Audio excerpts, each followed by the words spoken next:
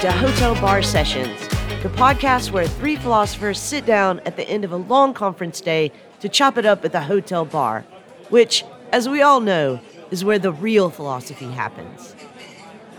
Welcome back to another episode of Hotel Bar Sessions. I'm your host this week, Rick Lee, and uniquely, unprecedentedly, I am joined by only one co-host this week, Dr. Charles Peterson.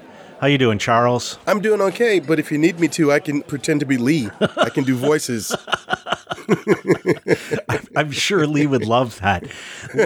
Lee has given us permission to say why she's not able to join us this week, and that is because, sadly, she has come down with COVID. The reason why she wanted us to share this with you all is as a reminder, hey, people, there's still a pandemic out. It's still going on, and people are getting sick. So be careful out there. Wear those masks. Vaccine up and booster up if you're old enough. Vax and boost. I think I'm going to get my fourth shot sometime soon.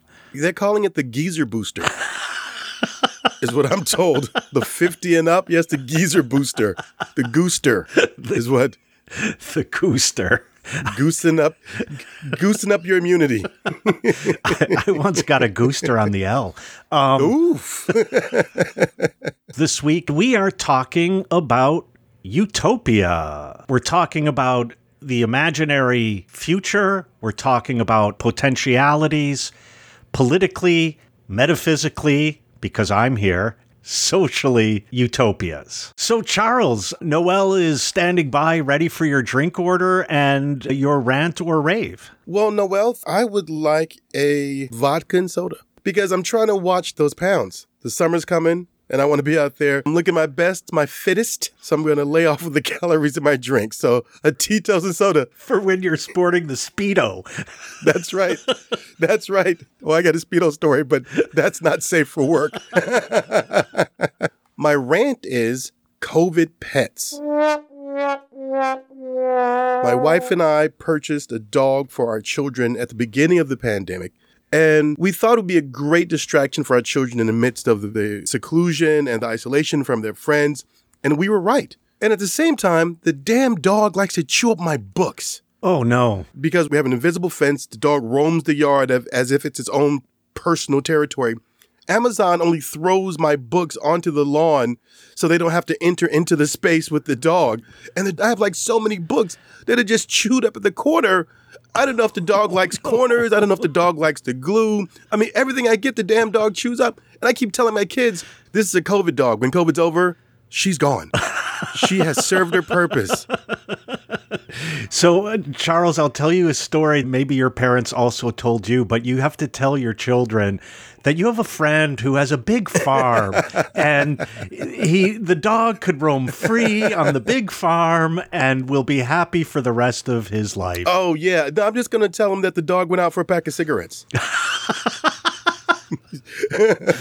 So, Rick, what are you drinking and what's your rant or what's your rave? This will be part of my rave in honor of one of the guests who visited my house this past weekend, Jaron.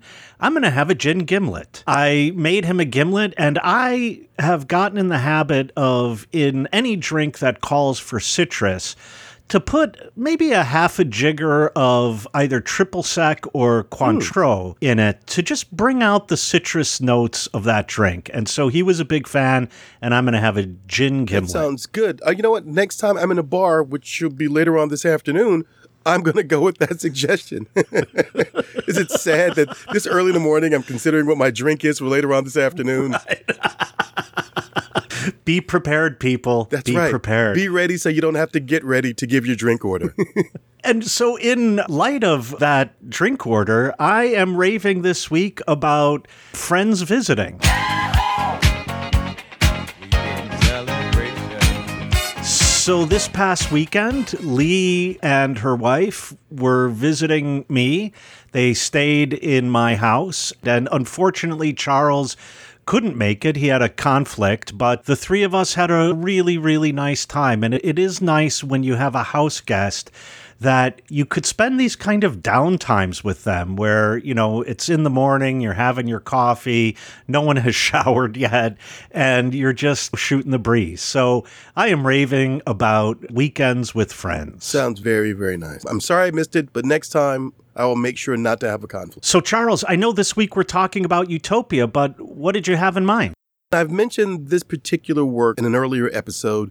I've been spending this semester reading with a student, Jose Esteban Munoz's Cruising Utopia, the then and there of queer futurity. And the questions that Munoz opens up is an examination of the ways in which certain queer aesthetics, practices, moments speak to the possibility of utopian thinking and activism. And I found that particularly arresting for me. It opens up the field of queer aesthetics in ways I hadn't thought about.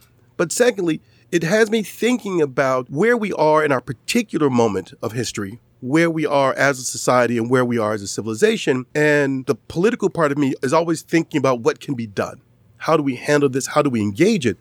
And I realized I had been doing that without a particular idea of what the future that I think I'm fighting for looks like. And so reading Munoz's work has really pushed me to think very seriously about a future project of social organization. And I think we're just going to call that utopia for now. So I want to wrestle with the idea of utopia. I want to think about ways in which that's been expressed. I want to think about how, to some degree, so this isn't a full-on examination of Munoz's work, but I want to think about some of the ways in which Munoz helps us to lay out the project of utopia.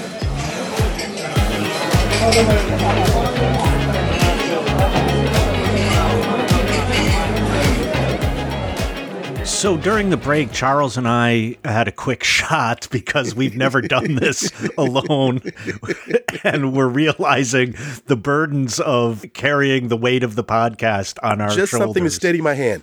Just something, the head was shaking a little bit. I'm better now. I'm fine. So, Charles, I know that utopia as a word and maybe as a concept comes from the work of Moore, for example, where, as you indicated in your introduction, it's a kind of imagined otherwise, I was going to say future, but I think in Moore, it's not a future, it's a different place. But I think whether it's future or a different place, it's an otherwise, something different than what is. So I wonder, in your thinking about utopia, how much are you tied down to that kind of origin of the idea of utopia? And if not, could we give some contours to it? Since Lee's not here, I'll push the definitional question. What are we talking about? Ooh, I could not live without a definitional question. I am tied to Moore's sense of utopia as an otherwise. I'm very much invested in it as an alternative. And I know the thing about utopia is it's always seen as a fictional or a fantastical type of phenomenon. But I want to think about it in terms of something that's deeply grounded in where one is at the moment that you begin to conceive of an alternative, an elsewhere, an otherwise, even an elsewhen, if we can think about it. Because certainly the question of futurity is always part and parcel of utopic thinking. You are the medievalist, so you're closer to the history of philosophy than I am. But also one can think about utopic or utopias as being an elsewhen, but in the past as well. Right? If we think about those myths that consider golden ages of human functioning. So for me, thinking about a utopia, the earliest example would be Plato's rendering of Atlantis. Right? Despite the fall and the crash of this island, this civilization he describes, it's still a sense of a utopic sensibility. I think also exists in the thinking, and we've talked about this in the episode on immortality, the idea of what happens in the future post-mortem. One can think about questions of paradise, the Elysian fields, or heaven. We can think about that as utopian sensibility. So it is definitely a space, a place, a moment within historical reckoning, past or present, in which people are conceiving of an alternative to the moment in which they exist. It's interesting, when you raised Plato, I hadn't thought of Atlantis. I thought you were going to make the claim that Plato's Republic is itself a utopia, in that it's the construction of some kind of ideal, in his case, an ideal state that is not the present condition. But, and I think we'll have to come back to this, as you indicated before, it's not unrooted from the current circumstances. It's not a complete and total fabrication. It's not completely fantastic. I think one of the early forms of utopia is Tommaso Campanella's City of the Sun, I think it's called. If it's not called that, I'll correct it in the show notes, which I think shades more to the completely fantastic, the somewhat completely other, although even there it's not. Okay, that was a long introduction to my actual question.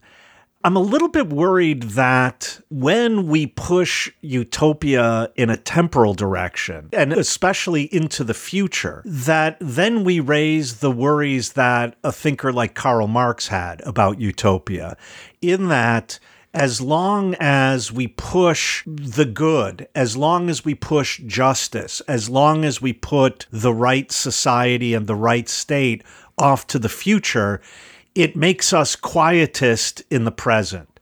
In other words, well, we don't have to do anything about it because this future is coming.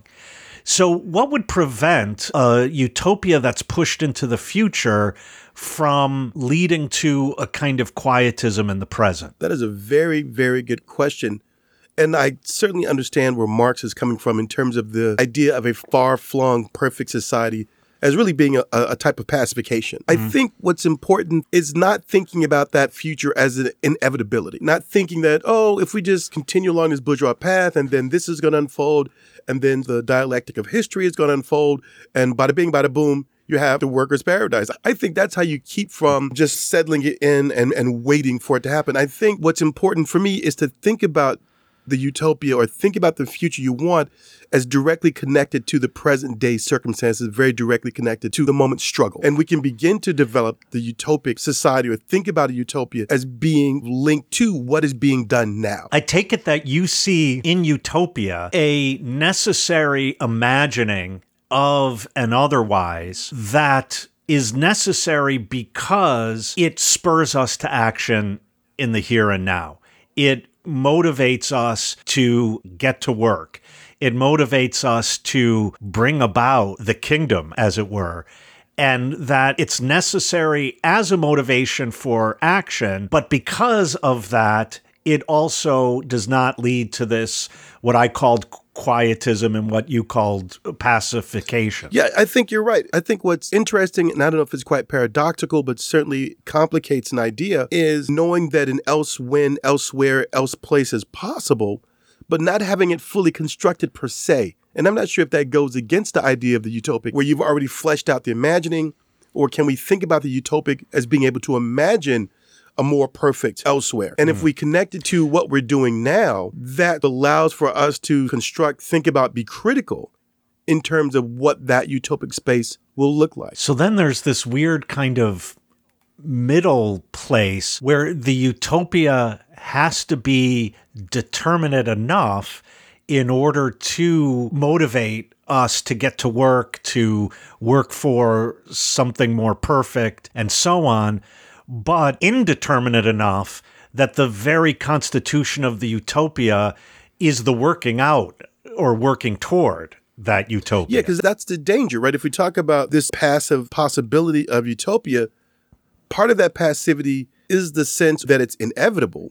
And part of the passivity is, I think, if you've constructed such an amazingly, for lack of a better term, alien elsewhere, else when, else place, then the impossibility of it, the strangeness of it, the alienness of it is what deters or undermines people's ability to show agency and work toward it in a meaningful way. So the two dangers are, on the one hand, it's inevitable, and on the other hand, it's impossible. That's interesting. And when you were saying that, I know I'm going to hit right into your wheelhouse when I say this. I started thinking about Star Trek: The Next Generation. And what's interesting to me about The Next Generation is there are indications here and there that they've solved a lot of problems. There's no money, no one wants, no one needs, at least materially.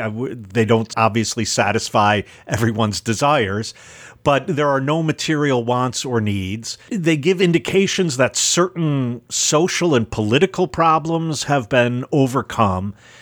But on the other hand, it is far, far, far in the future, and it seems so otherwise that it doesn't really have a relation to the present. Or am I wrong about that? Yes, Star Trek is far into the future, as I think good science fiction oftentimes is, but what gives it notes of familiarity that there are elements that we can see as logically possible. So by the time it comes out, 1967, 1968, we do have a space program. We do have rockets that shoot off into space. They may just be orbital rockets, but 2 years after, if I'm not mistaken about its premiere, 2 years after that, we have human beings on the moon. So the idea about the ways in which we can begin to explore off-planet, that's there. Right. Now, is this an advanced formation of that? Yes. But still, Star Trek seems impossible in 1900, when you don't even have regular plane flight. But by the late 60s, where the iconography and the idea and the cultural effect of extraplanetary search is there and a huge part of our popular consciousness, now it's not so impossible. So you have that.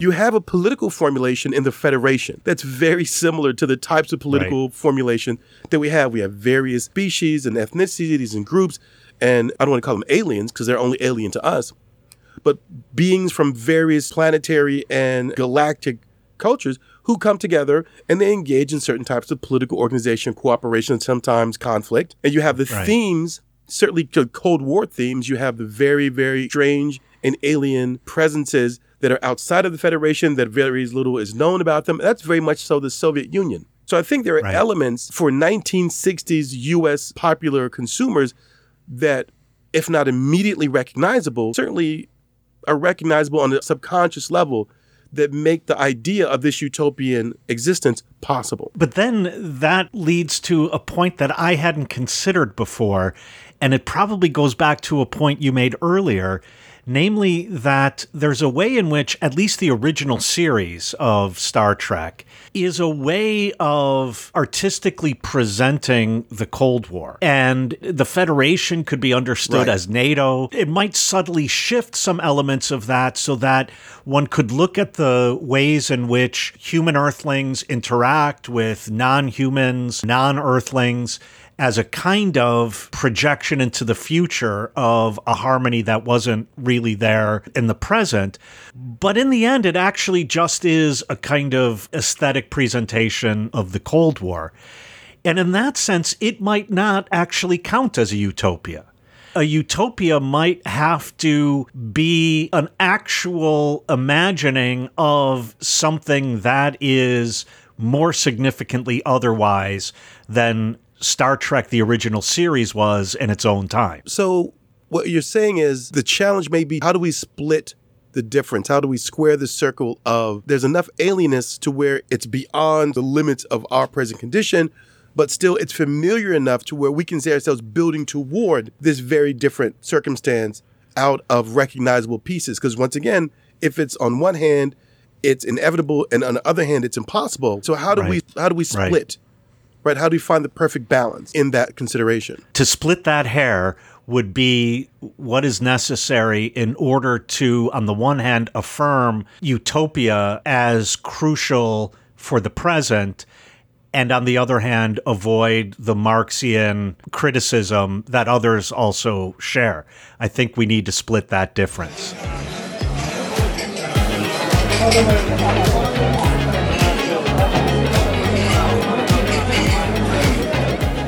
Hey listeners, before we have too many drinks and it slips my mind, if you can't catch us at the Hotel Bar, you can catch us on Twitter at Hotel Bar Podcast. You can also follow our HBS hosts individually on Twitter to catch their off-air thoughts. You can follow Charles at C_F Peterson. And Peterson is with an O, not an E. O, not an E. Rick is at Rick Lee Philos. That's Rick Lee with 2 E's and Philo spelled like half of the word philosophy. And Lee is at Dr. Lee M. Johnson. The doctor's abbreviated, and Lee spelled Leigh. Now, back to our conversation.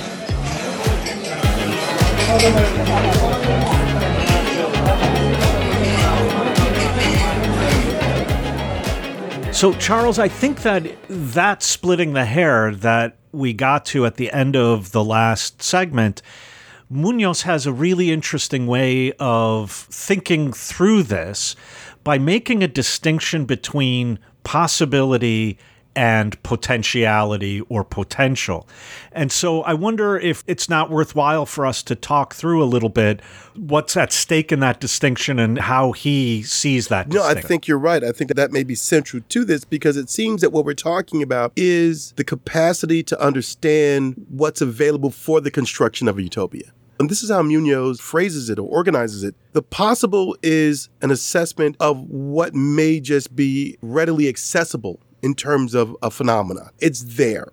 If you shift this to one angle, then this is going to come out because it's already present within the phenomenon. If you shift it over here, this is going to happen because it's inherent too. Versus potential, which it's an interesting formulation. Munoz says that his understanding is that the potential is indeterminate, that potential does not speak to what's inevitable or inherent, but is in this null zone that exists between the possibilities that are there. I mean, it's a really hard concept to get a hold of, but I think that opens up the door for the ways in which one can construct something new and very different and something that seems to be beyond the margins of what we believe can happen. Munoz points to, this is like Russian nesting dolls.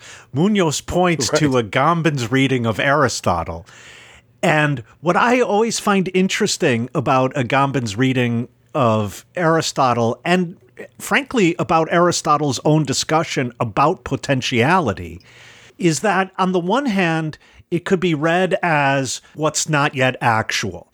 So if we look at an oak tree, we could go backwards and say, oh, the acorn was potentially an oak tree. And sure, that is there in Aristotle. But then he has this line that I always bump up against because I think it encapsulates a thought really nicely. Aristotle says, you cannot make a saw from wool. Now, when you say that, and you think that in relation to his concept of potentiality, there he's saying, in the present, right now, without looking at time or temporality in any way whatsoever, there is no potential for wool to be a saw. And so it's not rampant and absolute indeterminacy, because the wool itself is putting limits on what can be actual. But what I love about that example is that it shows that in potentiality, there is something, and we have to use now scare quotes there is something that is present, but not actual, that is not nothing, and it is not necessarily always future directed. Right. The indeterminacy is really what we're dealing with if we're talking about dealing with potential versus the possible. Because I like the line from an acorn, you'll get an oak tree. And that also may speak to the dangers of inevitability that we were talking about in the previous segment. But what does it mean to say that you can't get a saw from wool? There's still something there. There's a thing. Right? I may be repeating what you're saying, but I like wrestling with the idea. But there's a thing there that can be acted upon or can be realized or can be taken in some direction. And it may not be a saw, but something can be derived from the wolf. And maybe that something becomes the foundation for, and back to our original thinking, the utopic possibility. Well, first of all, welcome to metaphysics. Yo, you trick me. You trick me with your metaphysics, and Lee tricks us with her thought experiments. Damn you. I've got to find a political theory trick. So I can say, look, you're talking about power. You didn't know you were. Right. Well, and my metaphysics trick is that I think it's all power all the way down. But actually, this discussion of potentiality might bring us to the point of talking about power. I just wanted to follow up on what you said because I like this metaphysics that Agamben points out, and Munoz highlights this, that you struggled to get to the word thing that even in your voice was kind of a question mark. It's a reality that is not existing and yet is crucial for the constitution of things that do and will exist. I think Munoz is really interested in this. And then there's a way to look at the positive side of something like activation, that the potentiality is not inevitably going to bring itself to this or that or another actuality. even with the acorn and the oak tree, something else is required in order to activate that potentiality. Right. And then the flip side of that activation, and this goes back to the saw and wool example, is that because it needs activation, the potentiality could also, in certain circumstances, be resistance. Resistance to certain forms of activation. I will not. And I think that notion of potentiality is a really fruitful notion. First of all, I think what you said is just absolutely brilliant, and I'm completely on board. Because I think that certainly moves us toward one of the points that Munoz makes in the introduction in terms of what his particular project is, which is a larger project of looking at queer aesthetics and the imagining of at certain moments. But he really does an effective job of talking about agency, the activation, the working up on a particular circumstance or particular phenomenon in order to realize or generate utopian possibility or utopian, at least thinking from within this particular moment. So I really love the idea of thinking about the utopian in order to avoid the complacency of inevitability, thinking about the idea of struggle, the idea of resistance, the idea of a group of workers or activists who are working upon a specific set of conditions that in the moment do not seem to have potential. But based upon the know of their resistance to the accepted circumstances, they can begin to find that thing or act upon that thing that opens up for something else, that opens up for a utopic possibility. Well, and then in that sense, these conditions don't seem to have potential. There's something about the activity, the activism, the activation that mines that potential and shows, no, wait a second, there is this potential here. Now let's work toward its activation, its actualization. Transformation, right? Yeah. This is how we can begin to transform. This is how we can begin to alter. This is how we begin to change. This is how we begin to create the utopic possibility. And this is how it becomes real for us because we're making it real. This group of workers, this group of activists, this group of soldiers, this group of warriors, whatever, they make it real. Whereas before, it didn't exist. So back to the Aristotelian binary, being and non-being now exists simultaneously, and we can begin to see the ways in which they fit together. And now we're doing all this Marxist, right? And now it's the agency that allow for us to see the being and the non-being and to transform those into a thing, a very particular thing with these characteristics. Well, and you just raised it there, and Munoz is clear to point out that he's been heavily influenced by Ernst Bloch in all of this. But he points out the crucial role that imagination plays in all of this, which, as an aside, let me just say, since the modern period, Descartes and following, I think imagination frequently gets short shrift philosophically because epistemologically it seems to only go astray. It seems only to bring us away from reality. But I heard you picking up Munoz's challenge that, no, this work of recognizing potentiality requires the work of imagination. That reminds me of a great line from a book written by Deleuze and Guattari, and it's really one of my favorite quotes, and I try to include it in any presentation at any conference that I have, which is that philosophers are just fabricators of concepts. So for me, that was very powerful in terms of my own aesthetic leanings, my own interests in terms of fiction. And I love it because I never felt myself to be a rationalist as a philosopher. I never felt myself to be some rigid, systemic, analytic. That's not me. But if there's room for flights of fancy, I'm your guy. I'm buying a first-class ticket on the fancy flight. Well, I am a fancy boy. I am not a fanciful philosopher. But it seems to me that what we're getting to is the role of imagination and the role of creativity and the importance of being able to think beyond, and this is Munoz's idea, the negativity of the instant, which can be very imprisoning. And the way in which the no or the negation or the negativity of the moment in which one exists can completely undermine the ability to think and be fanciful and be creative and fabricate something else. And I think that ability to fabricate not only gives you the possibility of creating a utopic space, but it also helps one to become critical and recognize the elements in the now that can help you build toward that utopic space. The concept of the prison of the negative floors me. This is one of the most game-changing things I've heard in the last several years. because I think I've been struggling around this very issue without bringing it to the clarity that you just did, Charles. And I think that two things emerge from that for me. And let me see if this resonates with where you were going.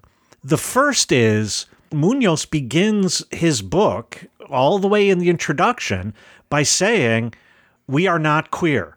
We have never been queer. So there's a negation. There's the negative.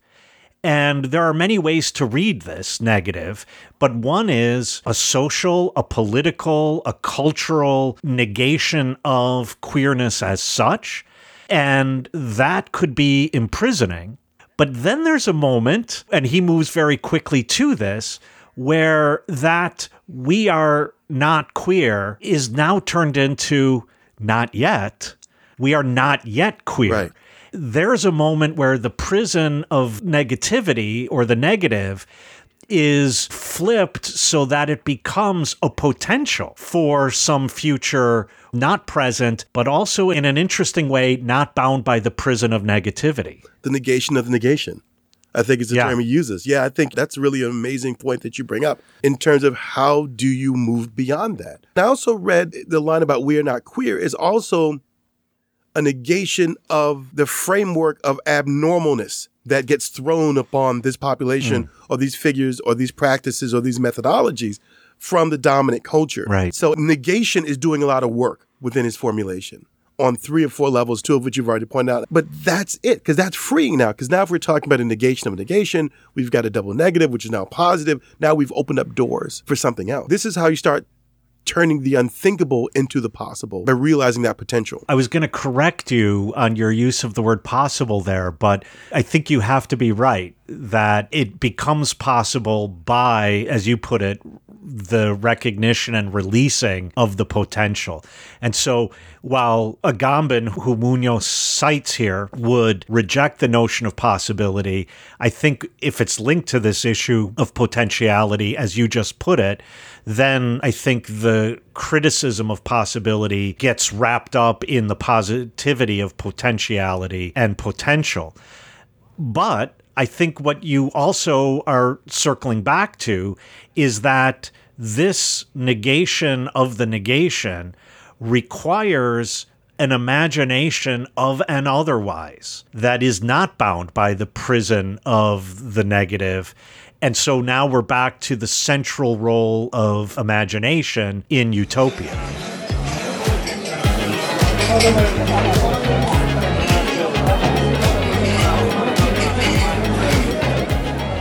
What role then does art play in relation to this central role of imagination in utopia, in imagining an otherwise? Because we've been talking about imagination in an incredibly theoretical way, like thinking an otherwise. But art is not necessarily a thinking an otherwise. And so I wonder what you think about the role of art in relation to imagination and its own relation to utopia. There are 2 ways I can approach this. The first is my second favorite quote that I always try to work in a conference presentation, which is from the writer Neil Gaiman from his Sandman graphic novel series. And the line is, "A thing need not have happened for it to be true." And that's how I think about art. I think about art as revealing to the consumer, to the viewer, to the listener, to the participant, revealing something that has real weight and real presence in the world, despite maybe not being concretely true as we understand a thing to be true, especially if we're talking about a utopia. That does not mean that it cannot exist. Now that we've sketched out for you, now that we've written the lyrics to the song or composed the melody or painted the picture or shaped the sculpture, now that we've done that, now we've given you some evidence of the possibility of it existing within the world. So this may be the first step, and this may stimulate. And this is the second way that I think I want to think about this in terms of what exactly is the emotional, the psychological, if we want to use this term, the spiritual value of art in terms of thinking about the utopic. And now that I've given you an example of what could exist, now, hopefully, if the technique and the theme and the moment and your receptivity to this aesthetic expression is in alignment, Now one can find the inspiration and the investment in possibility of it, and that activates your agency. And then that's what leads you to begin to do the work of transforming the potential into the possible. And that reminds me of one of my favorite quotes from Adorno. And I actually have this on a coffee mug that a friend of mine bought for me in Frankfurt. As I've mentioned, I think on the podcast, you can buy Adorno tchotchkes in Frankfurt. There's something so wrong and so right about that. Exactly. There's something so wrong and so right. But the quote that's on the coffee mug is, "Art is magic, freed from the lie in order to be true."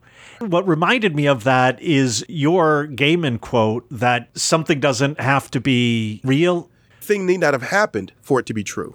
Yeah, even better. A thing need not have happened in order to be true. And Adorno, I think, tells the flip side of that art, from the perspective of the prison of the negative, seems like magic. Right. But once it's freed from the untruth of the present condition, or he goes even further, the lie, then it can become true.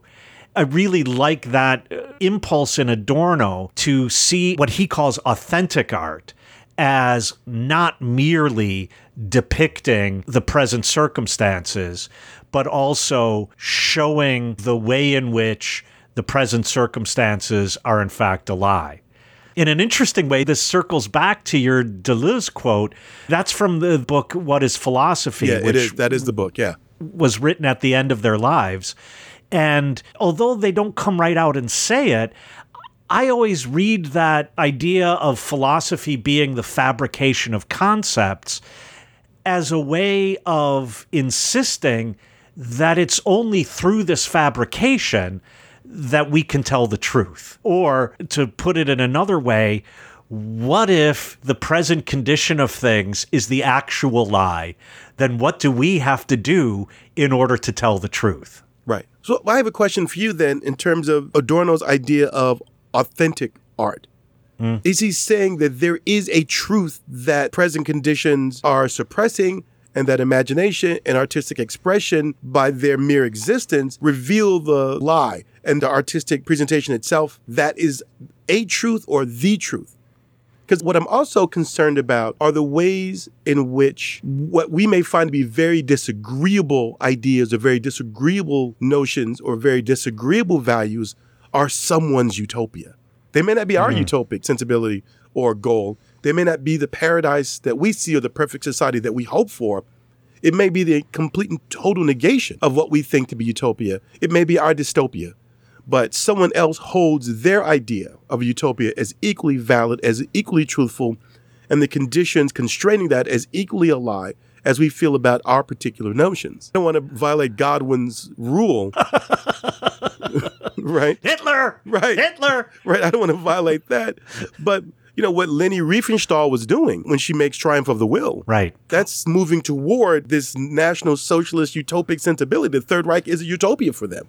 Or even Speer when he designs A New Berlin. Exactly. And so on. Yeah. What I like about this notion that somebody's utopia could be my dystopia, or what I think is the most horrific situation could be someone else's utopia, is that just to say that utopia is, and I think this is Bloch's point, that utopia is necessary for politics. Utopia is necessary for constituting the good life. That in and of itself does not settle the content of that good life. That in and of itself does not settle the determinacy of what that utopia might look like. And I think often when many people think about politics, they mean the good kind of politics. Right. And they forget that once you're talking about politics, you got to talk about all of it. Otherwise, you're naive. Right. And so now I think what you're pointing out, and this goes back to your first introduction to the concept of utopia, is that we're not here talking about a naive picture of a future. Right.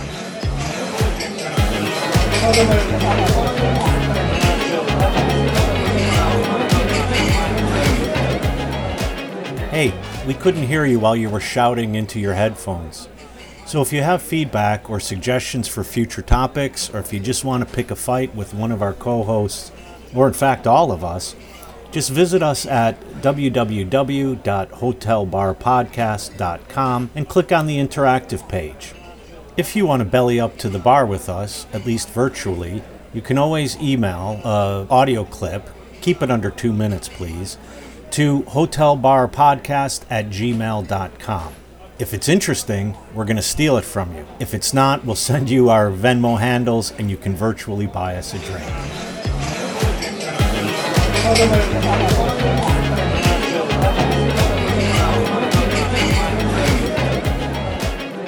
Rick, I like your idea about not thinking about utopia as naive, but I think still what's important is the role of hope. And how does hope inform the processes and imaginings that we've been discussing in the previous segments? And what's that role? Is it simply optimism? Is it simply, guys, things are going to get better? Is it simply Annie singing the Daddy Warbucks? Which is like the worst name ever for a character.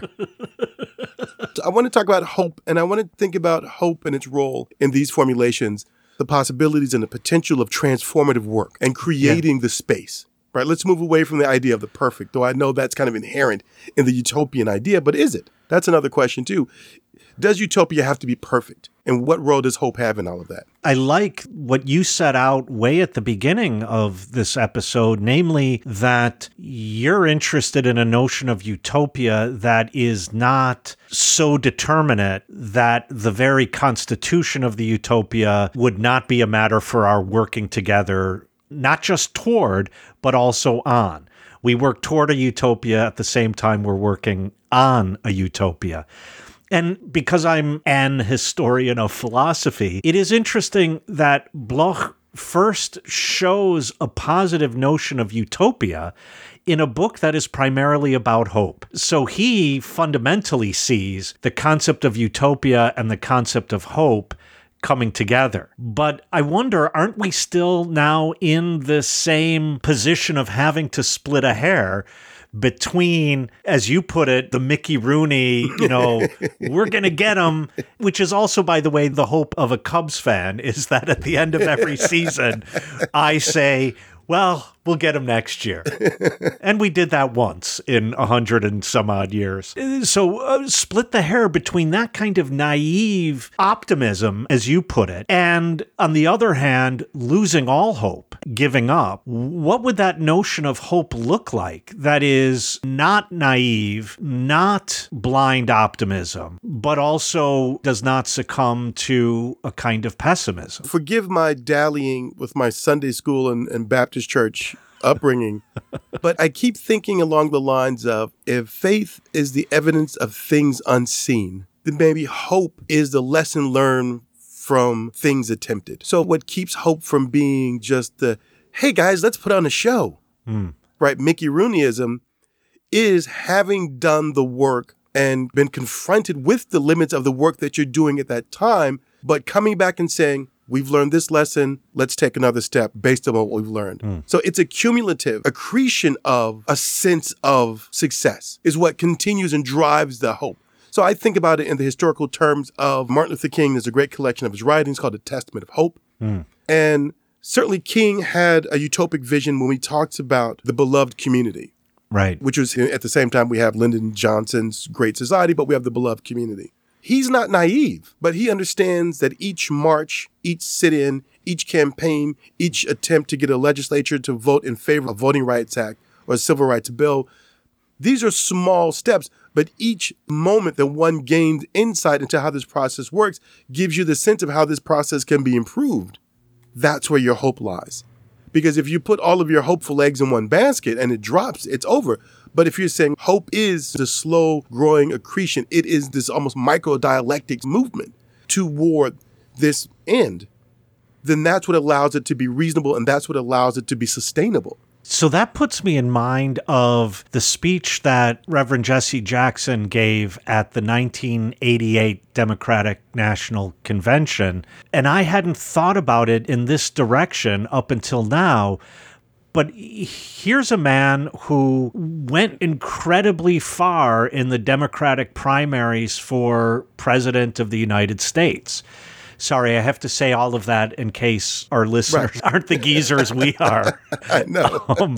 And on the one hand, this is an incredibly negative moment that he went as far as anyone could have imagined a black man would have gone in 1988. But the negativity is, but he was still beat down. And in that moment, this moment of what one could look at as failure and loss, the end of that speech is keep hope alive. Wherever you are tonight, you can make it.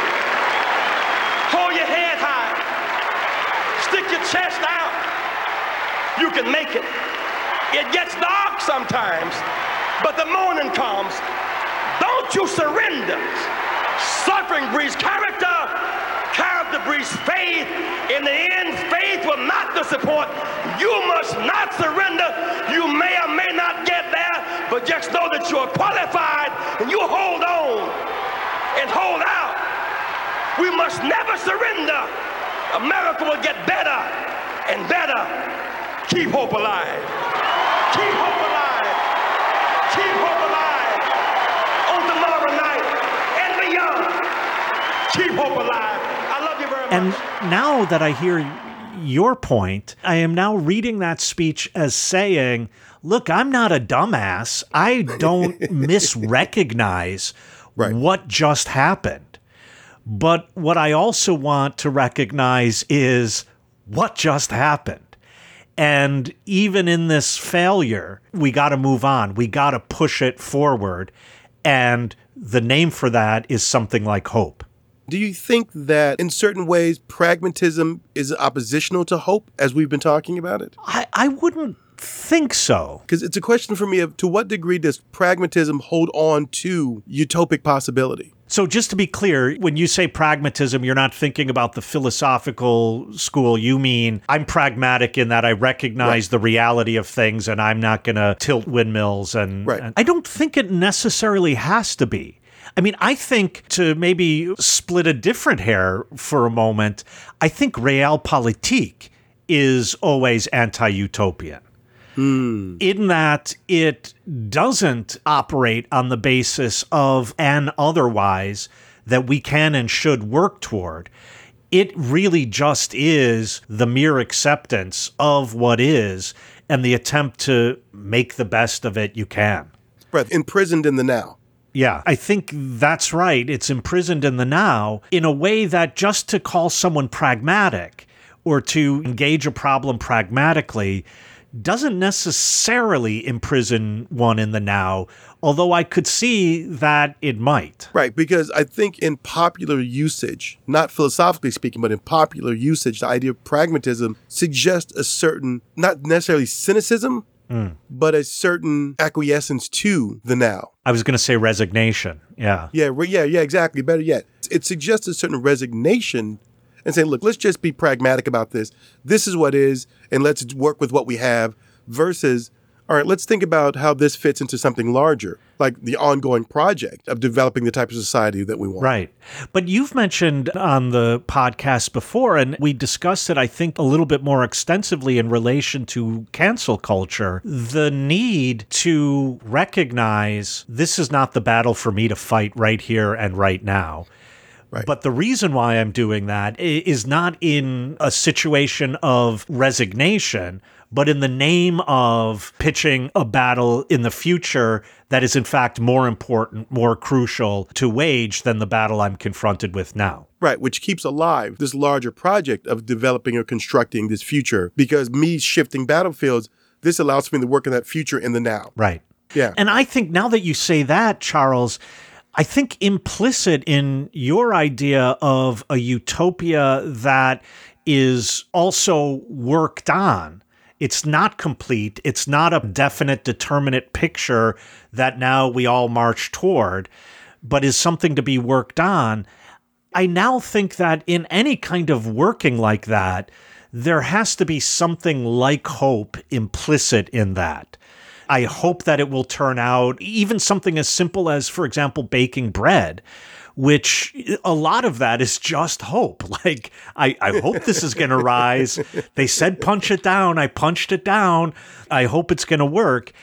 Any kind of working on something like that will always entail some implicit dimension of hope. No, you're right. You're right. There's hope or there's surrender. It seems to me, if we're going to go back to oppositional ideas, there's hope or there's surrender. And just accepting what is, once again, imprisoned in the now, that's complete surrender. And the antithesis of utopic thinking. Yeah. Enter here, all ye who are without hope. Right. So the despair, I think, is incredibly destabilizing. And as I think back to conversations the three of us have had on this podcast, I now hear you constantly reminding us that any philosophical position that we're going to espouse that is going to lead to despair is not a philosophical position worthy of holding. No. One of my favorite quotes, and I've been doing a lot of quotes this podcast, but one of my favorite quotes is, do not be surprised by evil nor paralyzed by despair. And the paralysis is the exact opposite of the agency and the activism that it takes to transform all the things that we've been constructing over the course of our conversation. Yeah.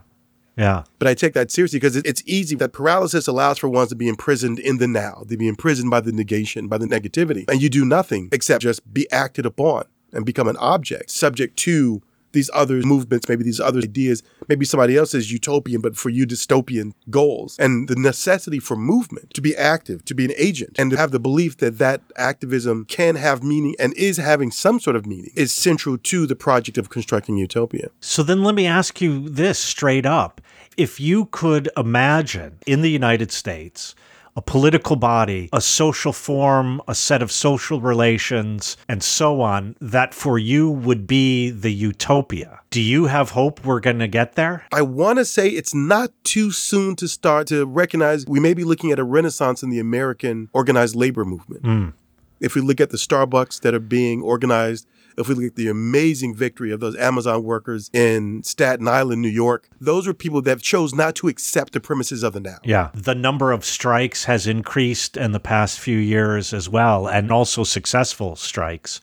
Yeah, that's interesting. And really vital and important considering where we are now, the recent discussion of the drafts of the opinions from the majority on the Supreme Court regarding the future of Roe v. Wade. Right. One of my favorite lines from one of my favorite movies, Shawshank Redemption, get busy living or get busy dying. Right. But I think then, and you raising waves of Supreme Court opinions that have been coming out, and for the listener, we're recording this in the very week that the leaked draft of Samuel Alito's majority opinion striking down Roe v. Wade came out.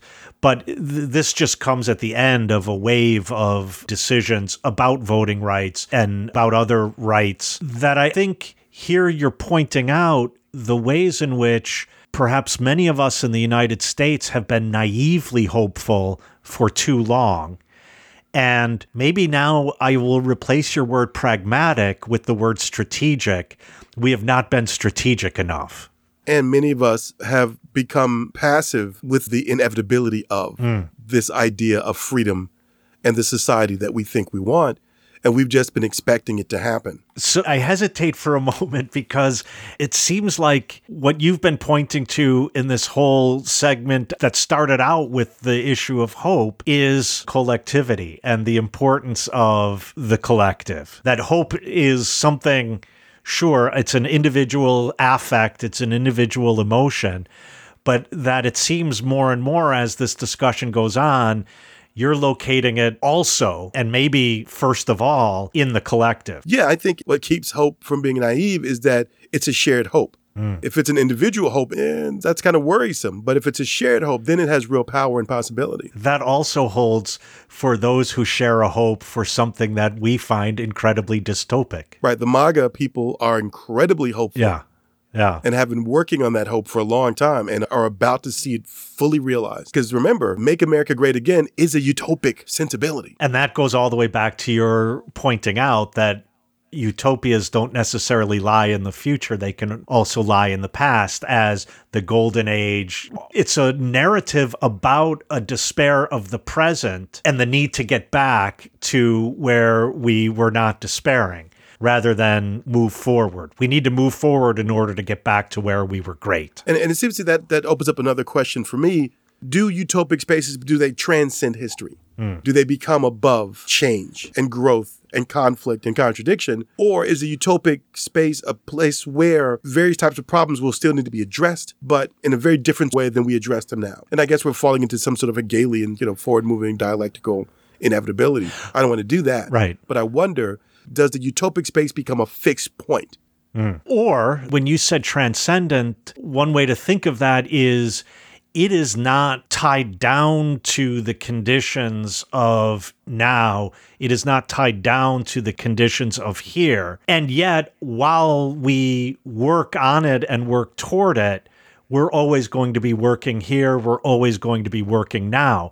And so there's always this relation that the utopia will never be realized, but the working on it is always going to be right here, right now with us. And I like that idea, that sensibility, what you just articulated. It's closer to my sense of politics. It's closer to my sense of metaphysics, for what little sense of metaphysics I have. But is that in contradiction to the traditional, according to Hoyle, idea of a utopia? Well, I think we broke pretty quickly with the idea of utopia when we argued against a utopia being a fixed and determinate ideal, right, which either will inevitably happen or is impossible. And we started using utopia more, I think, in the Munosian, Blochian sense of an imagination that conditions the possibility of our working toward something more, something better, something otherwise.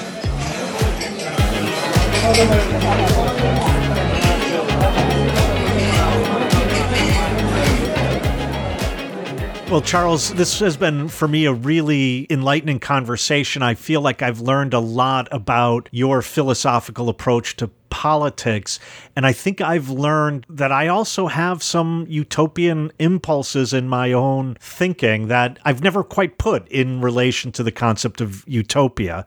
But unfortunately, Noel has just announced last call, and so we're going to have to drink up and skedaddle. But before I skedaddle and down this drink, I want to invite our listeners to join us on patreon.com/Hotel Bar Sessions.